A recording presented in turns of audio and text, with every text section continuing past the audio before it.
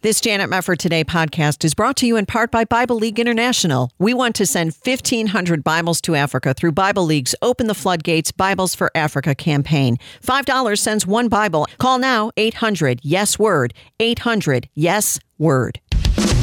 This is Janet Mefford Today. Our confidence is in Christ alone.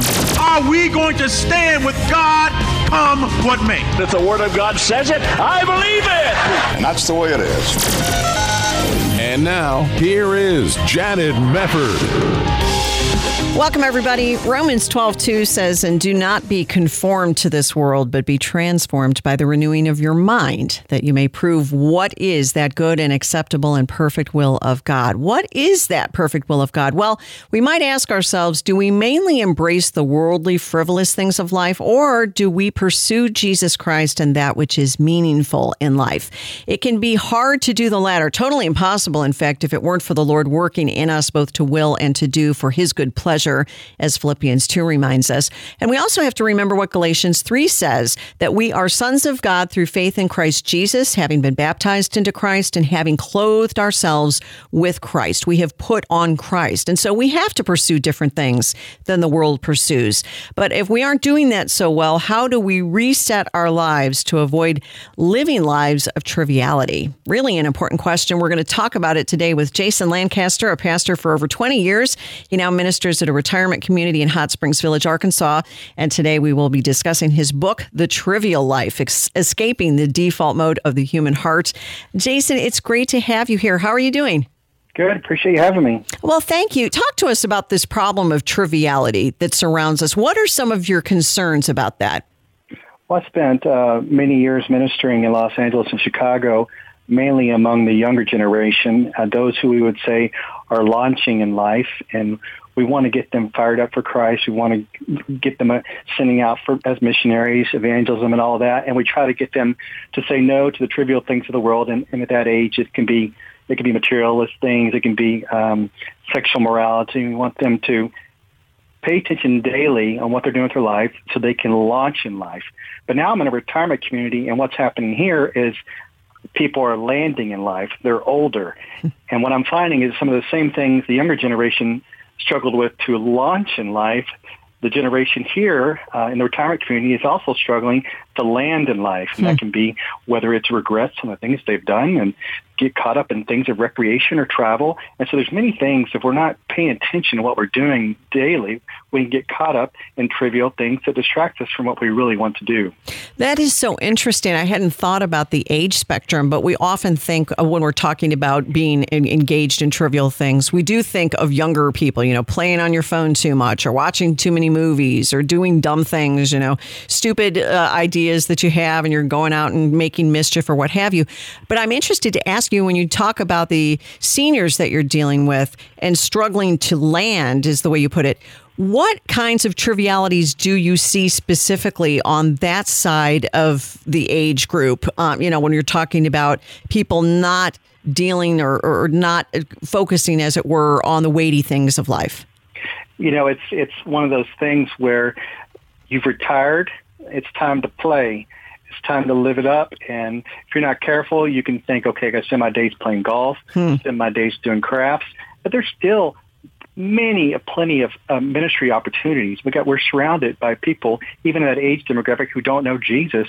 And we're seeing people who are older still coming to Christ. One Labor Day weekend, we baptized 20 people. So there are people that the church needs to be reaching for Christ.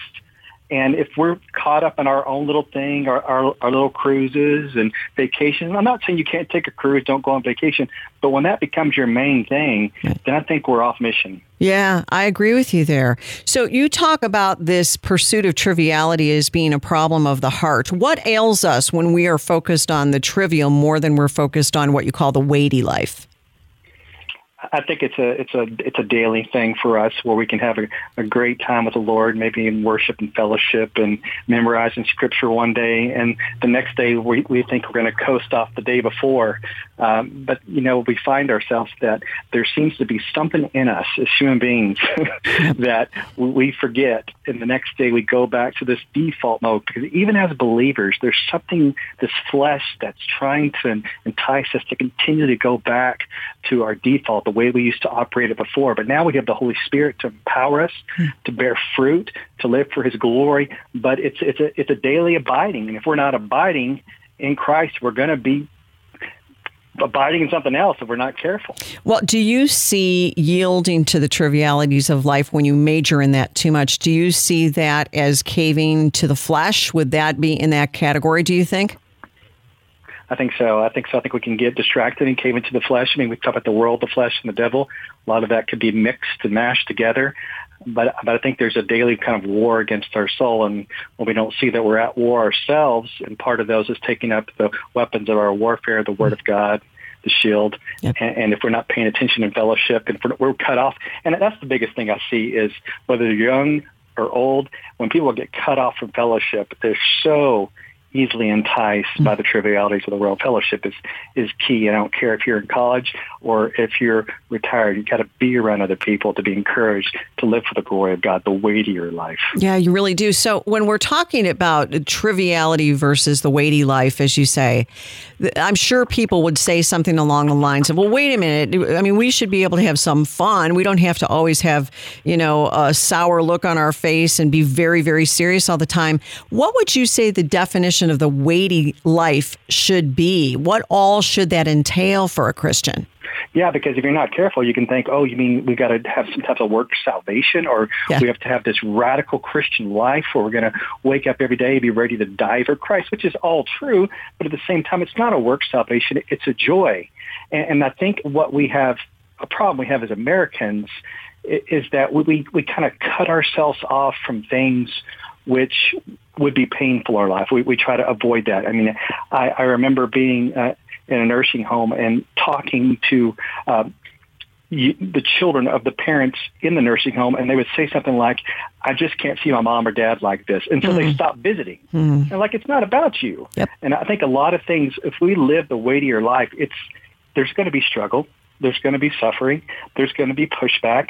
And it doesn't mean we're trying to live a miserable life, but when we start to engage the world and love people, there's going to be some suffering that accompanies that, because those who are living a godly life in Christ Jesus will experience some pain and suffering and pushback. But it doesn't mean that we're going to live this miserable, sour life. There's joy and serving Christ and getting caught up in His kingdom ways.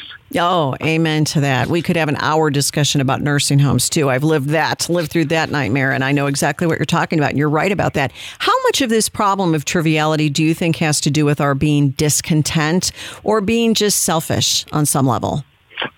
Oh, you're pretty much describing my life. I mean, if I'm not careful, I have discontent coming up daily, and so I'm searching for other things to fill that void instead of Christ, to fill that void instead of getting caught up in His kingdom ways.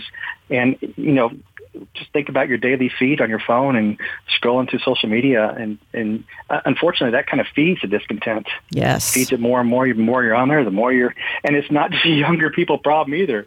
I mean, the older generation's on social media just as much, and it can feed that discontent, which you're missing out on. You better start cranking out your bucket list. You're about to die, and that just kind of feeds into that discontent life.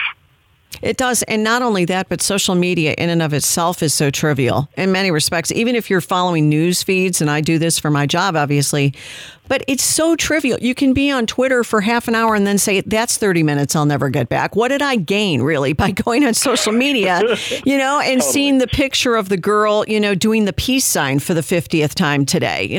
Why am I even wasting my time with all of this?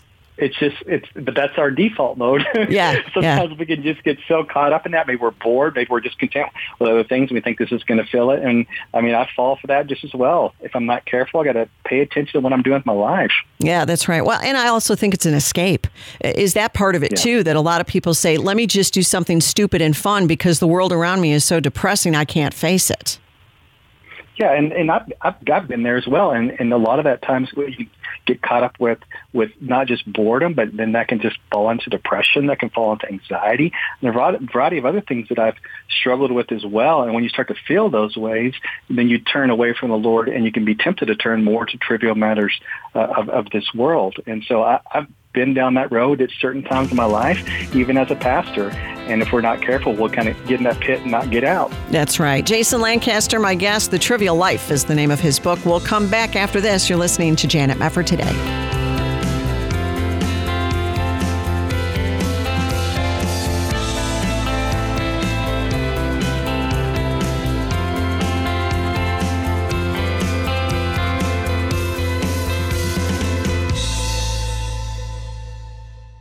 Ask yourself, what do you pay for health care? Are you single? Do you pay more than $199 a month? Are you a couple? Do you pay more than $299 a month? Do you have a family? Do you pay more than $399 a month? Yes, you can serve the entire family with health care for only $399 a month with Liberty Health Share. Liberty Health Share is a nonprofit ministry, not insurance, so your money goes toward helping other members with their eligible medical expenses. And in your time of need, other members are there for you, too. You can feel good knowing you're part of a community of like-minded individuals. Sign up at any time of the year. Pick your own doctor and hospital. Find out more at libertyhealthshare.org/JMT. That's libertyhealthshare.org/JMT. Or call now 855-565-2561. That's 855-565-2561 or libertyhealthshare.org/JMT. When an abortion-minded woman walks into a preborn center, it is a divine appointment. It's where she encounters the love of Jesus Christ and has the opportunity to meet the beautiful life growing inside of her and find out that every baby's life matters. I got to hear how strong her heartbeat was. I was like, I felt like she was supposed to be here. And it didn't matter what anybody else told me. And all that mattered was that I was blessed with the ability to carry life inside of my body. And that baby was supposed to be here for something. And that was all that mattered. 80% of women in crisis pregnancies choose life after meeting their babies on ultrasound. Preborn is the largest provider of free ultrasounds in the country. Would you join with Preborn and Janet Mefford today? For $140, you can sponsor 5 ultrasounds and help save 5 babies' lives. All gifts are tax deductible, and 100% of your donation goes towards saving babies' lives. To donate, call 855-402-BABY, 855-402-2229, or there's a banner to click at janetmefford.com. You're listening to Janet Mefford today. And now, here's Janet.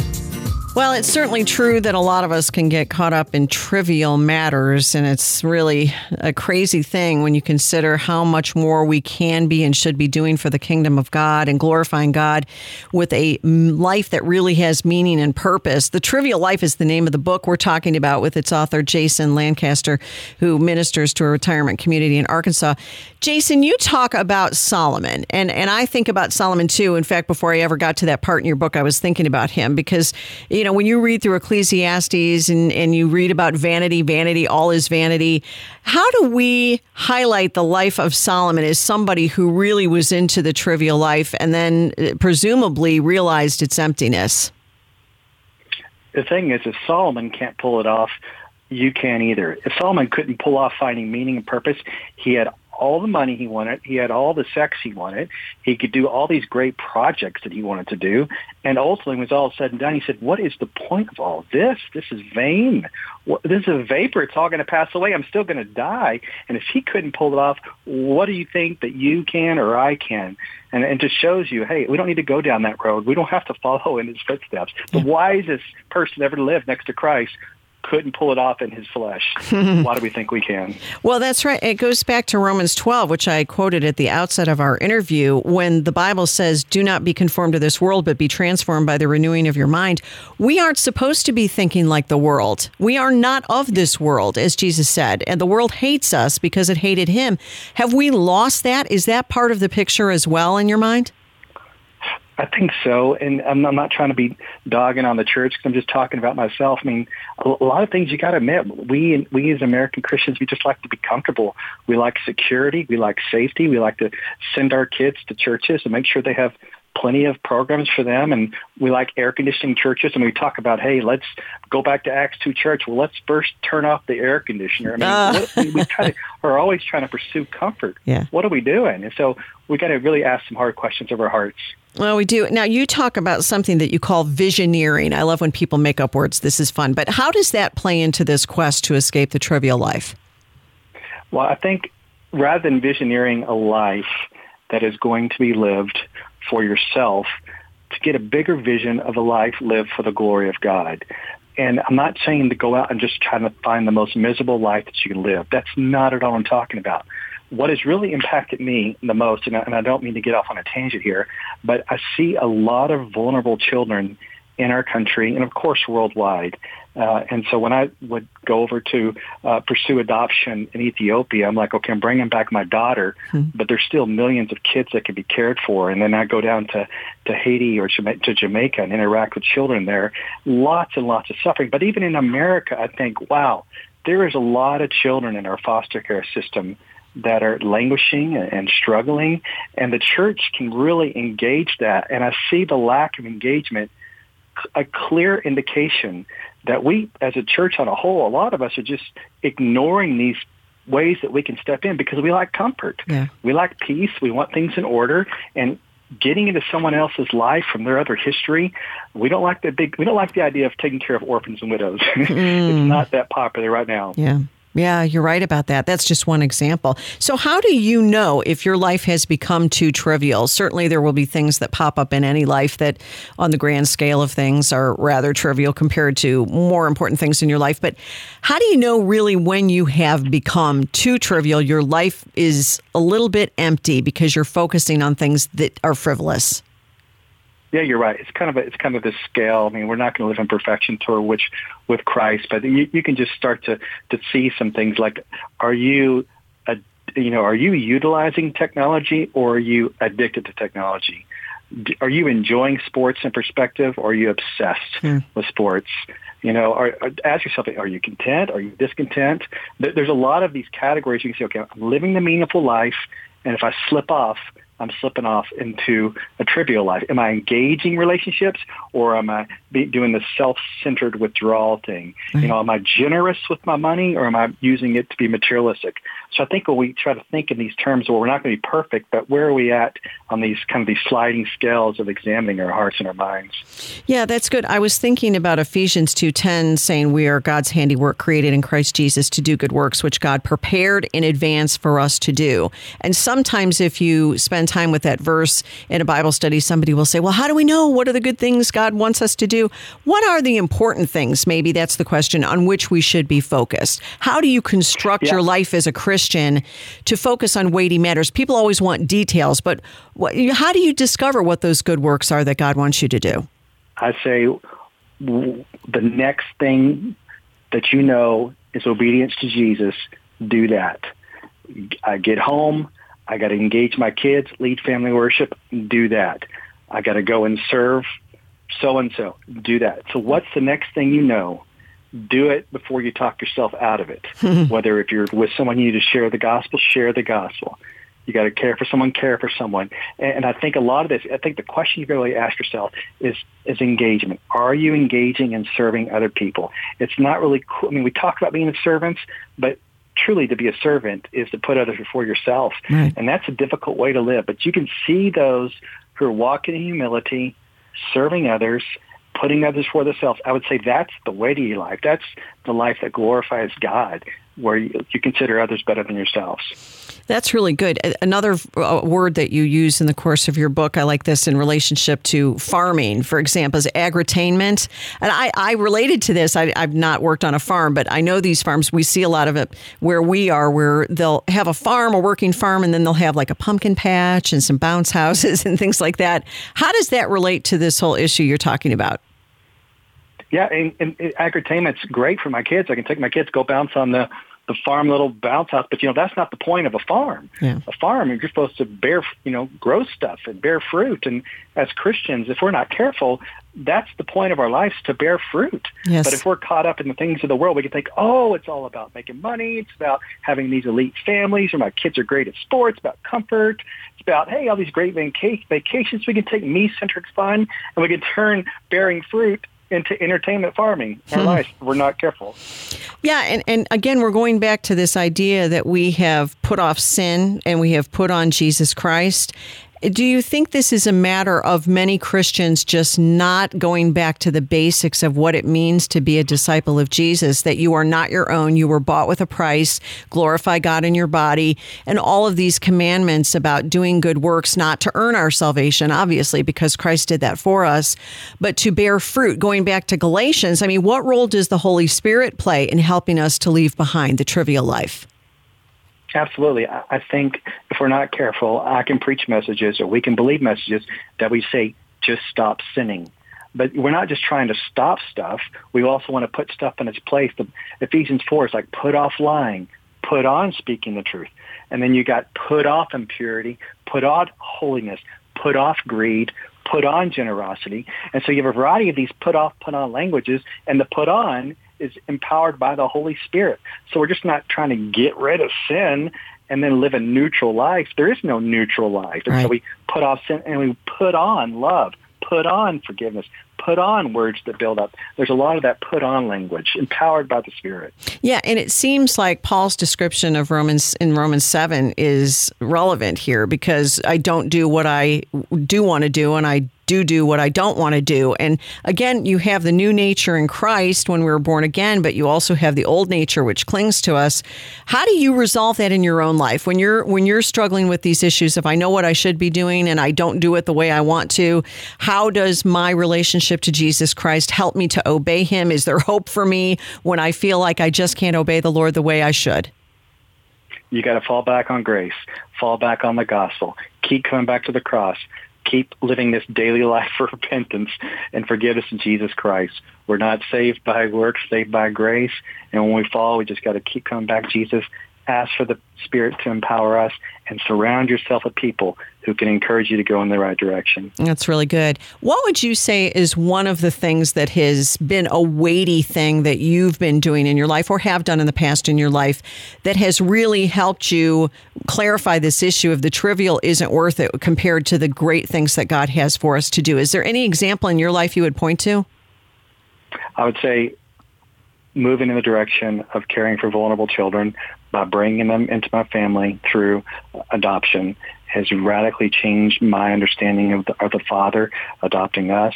It's put me in a world that I never thought I'd be in. I'm not a kid person, but God has you are now. work in me. Yeah. That's changed a lot. But it also has brought on more suffering than I ever imagined would happen in my own life. But there is growth there. There is grace there. There is mercy there. And so that would be the big, huge, daily living example for me. Well, and just ministering to God's people, that in and of itself is a weighty thing, because that's not an easy job. And when you're dealing with the sheep, that's not an easy job either.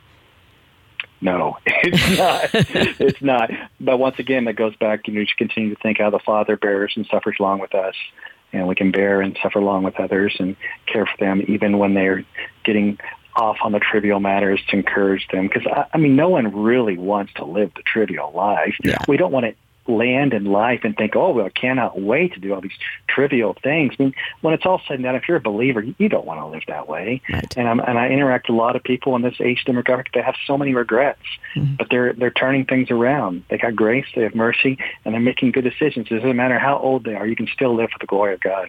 Well, you can't. I think in particular when you're speaking of seniors, what a ministry they can have of intercession. I mean, even if you have some physical limitations, you can pray. And boy, do people need prayer today, not just today, but every day. That's a huge ministry, the ministry of intercession alone.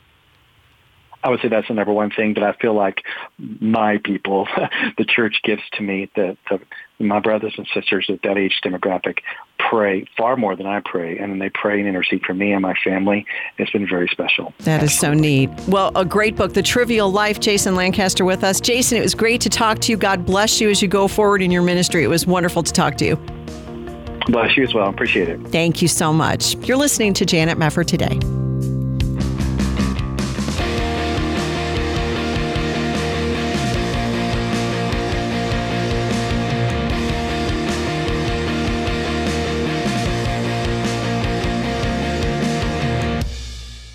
This Janet Mefford Today podcast is brought to you in part by Bible League International. We want to send 1,500 Bibles to Africa through Bible League's Open the Floodgates Bibles for Africa campaign. $5 sends one Bible. Call now, 800-YES-WORD, 800-YES-WORD.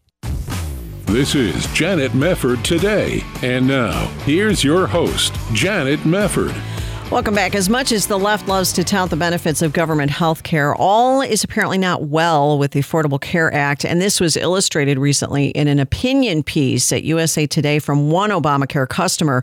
Christopher Briggs wrote that contrary to Obamacare's claims that dependents up to the age of 26 would be covered under their parents' plans, he said that isn't actually true. And he cited his own failed experience trying to get coverage for his 24-year-old daughter. He added that the ACA could not sell his family insurance that adequately covered his youngest daughter as she struggled to survive cancer. Can you believe it? No wonder so many Americans want to have other options besides government health care or insanely expensive private health insurance through an employer. We're going to get some perspective on it now from Matt Bellis, Chief Communications Officer for Liberty Health Share, a national nonprofit healthcare sharing ministry. Welcome, Matt. Great to talk to you again. Thank you for having me, Janet. Glad to be here. Yeah, well, this sounds like a bit of a nightmare. I don't know if you saw the piece or not, but I was just amazed. Here they've made such promises. You can have your child on your health care plan up to age 26. Turns out this guy who was all in on it has a daughter with cancer, and he's having not only problems getting her coverage, but the website is having problems. Do you think that the government health care utopia that many people were sold is now becoming pretty evident? The problems with it are becoming more and more evident? Absolutely. And frankly, if the American people are to be convinced of anything, it's going to be in their pocketbooks. Yep. We've actually seen within the past 10 years a rise in the cost of healthcare, saw an increase of almost 32% in healthcare costs. From 2010, we were spending $2.6 trillion, and now we're up to $3.8 trillion a year in healthcare expenses. That is with the Affordable Care Act in place. In 2020, an average family alone spent in healthcare coverage around $20,500 per year. Ugh. So people are definitely seeing the effects of this type of overarching bureaucratic top-down decision-making medicine type of system, and realizing that it does not work in the way that it was promised, and we really need to be doing something different. Well, we do. When you talk about that number, $3.8 trillion and rising, you go back to 1970, and the Centers for Medicare and Medicaid Services said in 1970 the total expenditures on healthcare were $74 billion. I mean, the difference between $74 billion and $3.8 trillion, at what point is it that people say, I just can't afford anything? It feels like I can't afford anything anymore as far as my health care. Everything is going up, especially during a time of inflation. Families are really hurting. It really is a tough time to be out there because we have seen inflation throughout the recent months. We've seen food increases. We've seen supply increases in terms of building materials. There's a lot of things, unfortunately, going against the average family in the world today. So we need to start finding solutions that are available right now in the here and now to some of the big problems that we're seeing. Well, right. So when you're talking about medical cost sharing for people who aren't familiar with how Liberty Health Share works, how is it different from health insurance? How is it different from what somebody would experience if they went on the exchanges or if they secured a plan through their employer? What is the main difference? Well, the main difference is that we're a group of individuals who are helping each other in healthcare. It's not a bureaucratic send in your money every single month. Maybe you'll see some of that money back whenever you go to the doctor or hospital. This is completely different. This is neighbor helping neighbor. This is individual reaching out to another individual to help them with their real, actual medical expenses. Each and every month, our members send in what's called a share amount. That share amount is directed by Liberty Health Share to other members who have real needs, real medical bills for that month to actually pay for their health care expenses. So this isn't a third-party payment system. This is more like cost sharing. This is more crowdfunding. This is going to your church on Sunday and seeing somebody in need and giving them money. This is a completely different way of approaching your health care, but it gives you freedom, it gives you choice, and it allows you to operate within a community of like-minded people who share in each other's medical expenses. Well, Matt, I'm sure there are many people listening who can identify with the problems that a lot of us have had. I've been one of them in the past, where you have an issue with your health insurance carrier and you end up on the phone for 3 or 4 hours. What happens in an instance where there's a question about a bill or a question about something you've been charged? How are those sorts of things resolved if you're part of Liberty Health Share? And how does that all get resolved?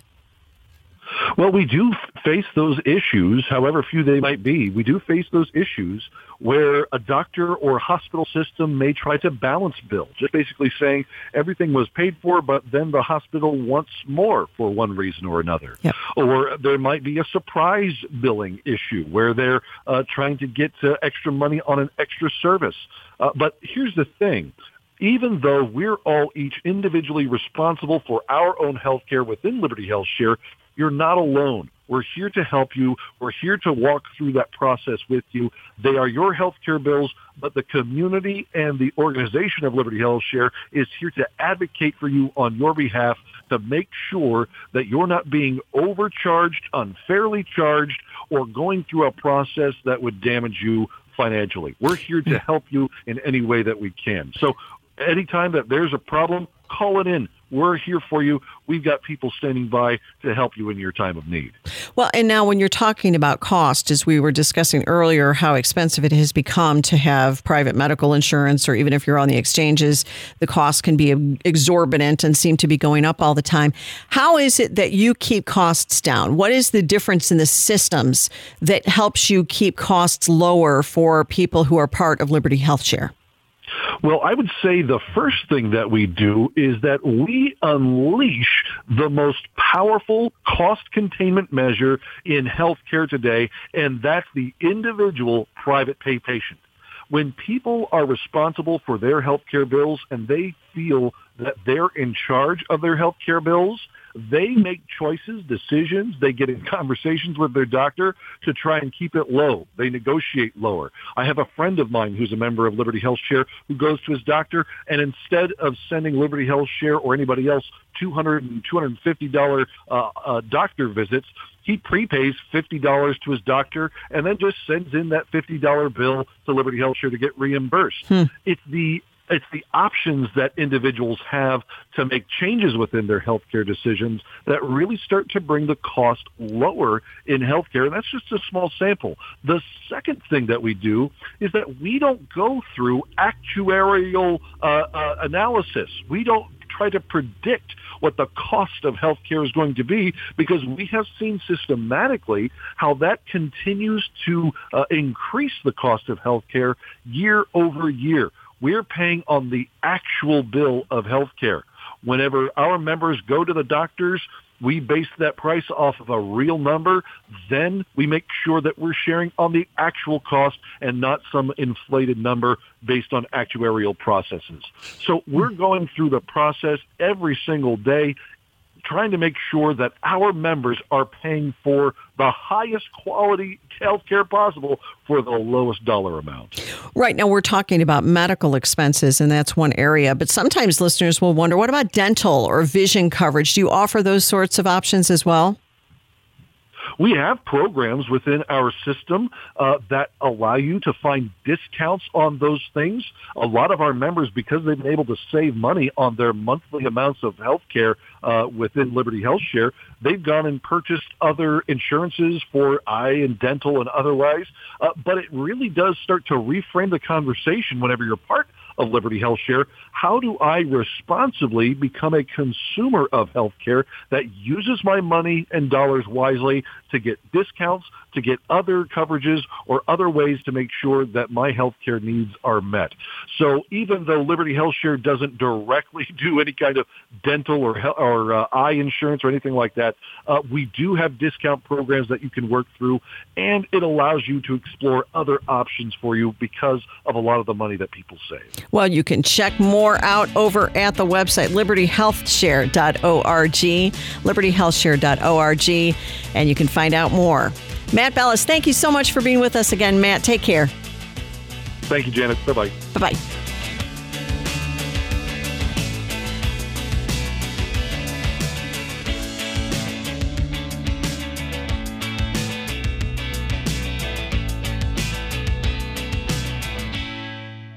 This is Janet Mefford for Bible League International, engaging the world with God's Word for more than 80 years. Believers in Africa are hungry to read their very own Bibles. Hear from Pastor Jeremiah in Zimbabwe. The church is growing very fast in the northern part of the country, where Tsonga-speaking people and Zulu-speaking people, and we find that there's a movement of the Holy Spirit there, where the hunger, or spiritual hunger, is very much visible. If you can imagine 10 Christians right now in many places in Africa, on average, 9 have no access to the Bible. Here's Lillian in Mozambique. We went to this church just on the outskirts of Maputo. The church had about 100 people, and the only person actually who had a Bible was the pastor. But everybody else had never seen a Bible. And that gives us motivation to want to go more, to do more, to reach to as many people as we can, where God gives us opportunity to go there and just take the Word of God. Through Bible studies and resources that introduce people to Jesus Christ, Bible League is faithfully discipling new believers in Kenya, Ghana, Ethiopia, and many other African countries.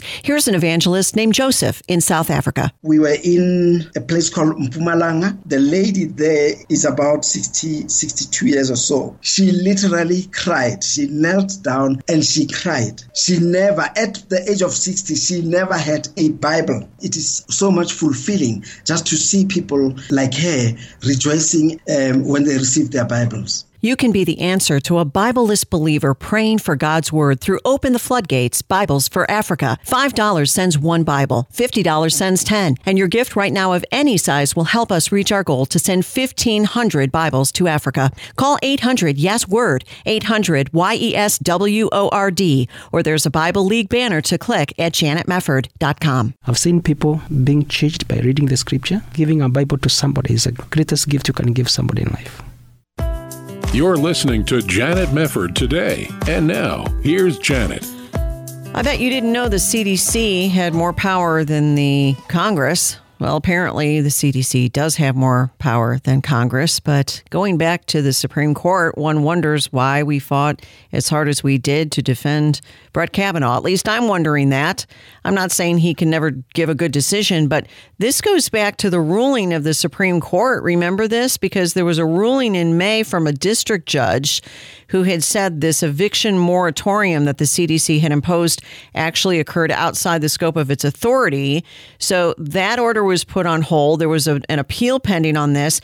The Supreme Court denied a request to vacate the stay on the ruling, Fox points out. It was only because it was already set to expire on the 31st of July. So Kavanaugh, who could have voted the right way, wrote in a concurring opinion that the CDC actually did exceed its power with the moratorium, but because it was about to end, we'll just allow it to continue.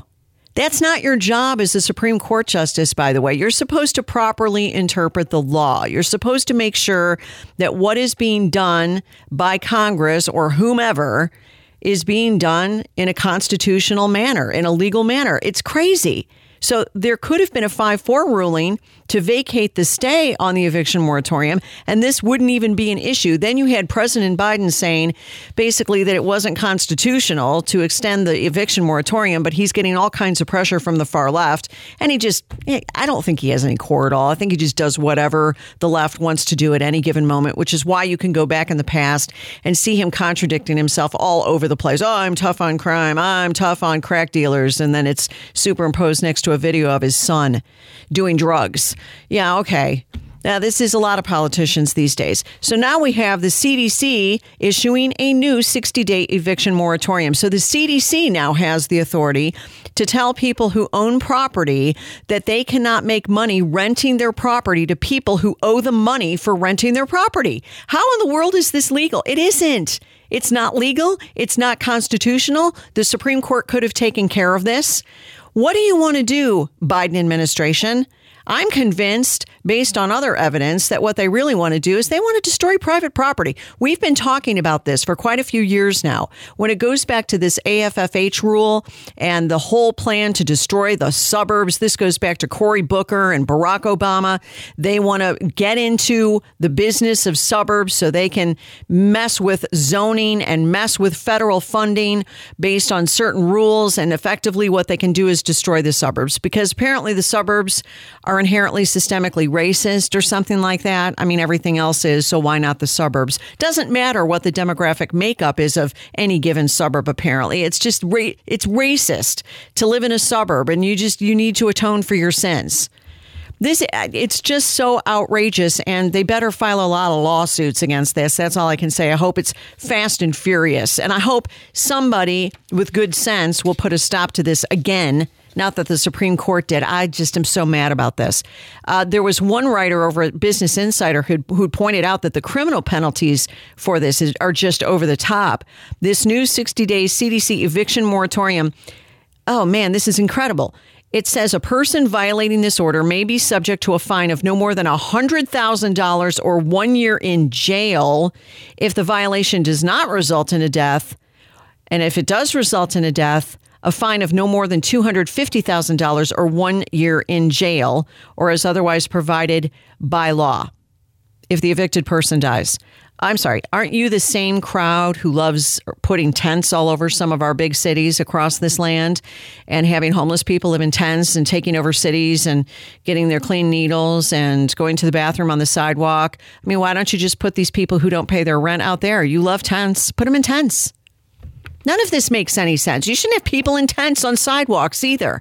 You shouldn't have any of that going on.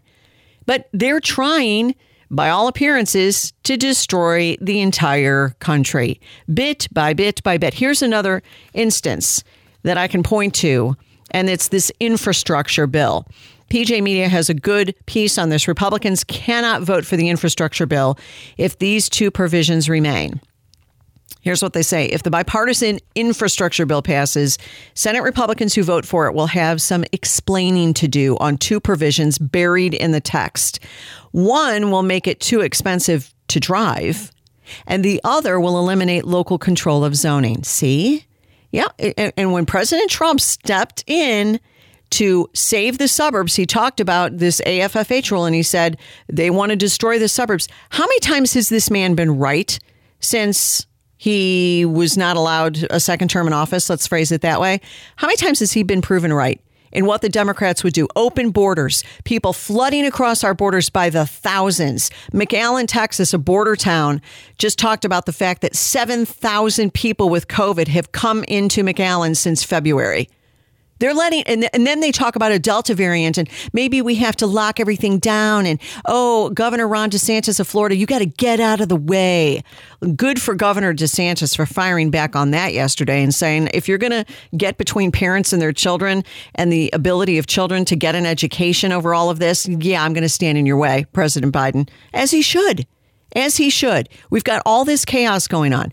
So let's talk a little bit about this. Both of these provisions buried in the infrastructure bill are extensions of Obama-era policy, PJ Media reports, intended to destroy the suburbs by depriving them of funding to repair roads if they don't let the federal government mandate zoning and make commuting from them outrageously expensive. The first unacceptable provision the Republican negotiators agreed to can be found on page 510, if you want to go read the bill. It directs the Secretary of Transportation, that would be Pete Buttigieg, and the Secretary of the Treasury to begin a pilot program for a national motor vehicle per mile user fee. The fee is a revenue mechanism that charges people operating motor vehicles on the surface transportation system based on the number of miles traveled.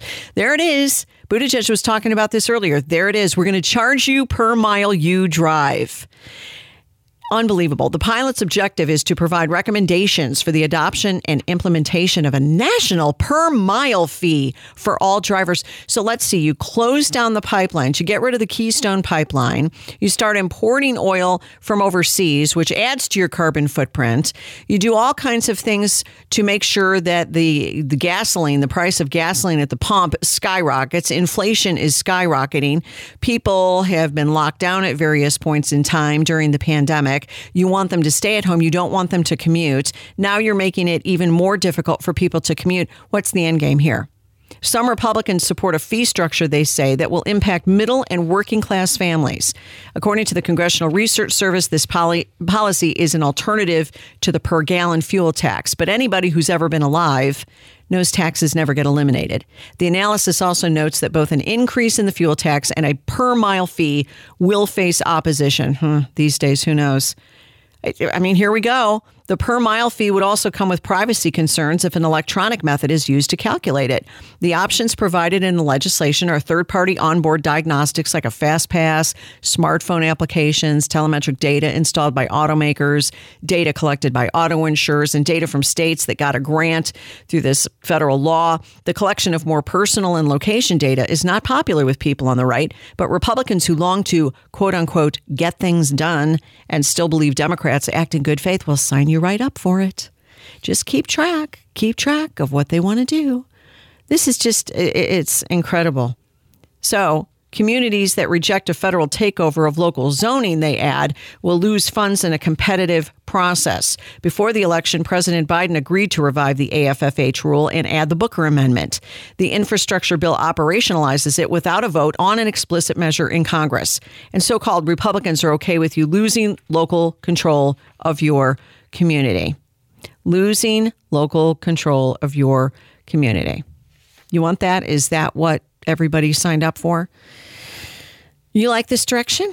You're enjoying where it's going? You're enjoying the left getting absolutely everything at once, regardless of whether or not it's legal, regardless of whether or not it's constitutional, regardless of whether or not it's done in good faith. Going back to the eviction moratorium, how many businesses are jacking up the wages they will pay just to get good workers? Why is it that people are on the verge of being evicted by the millions? I don't believe that for a minute.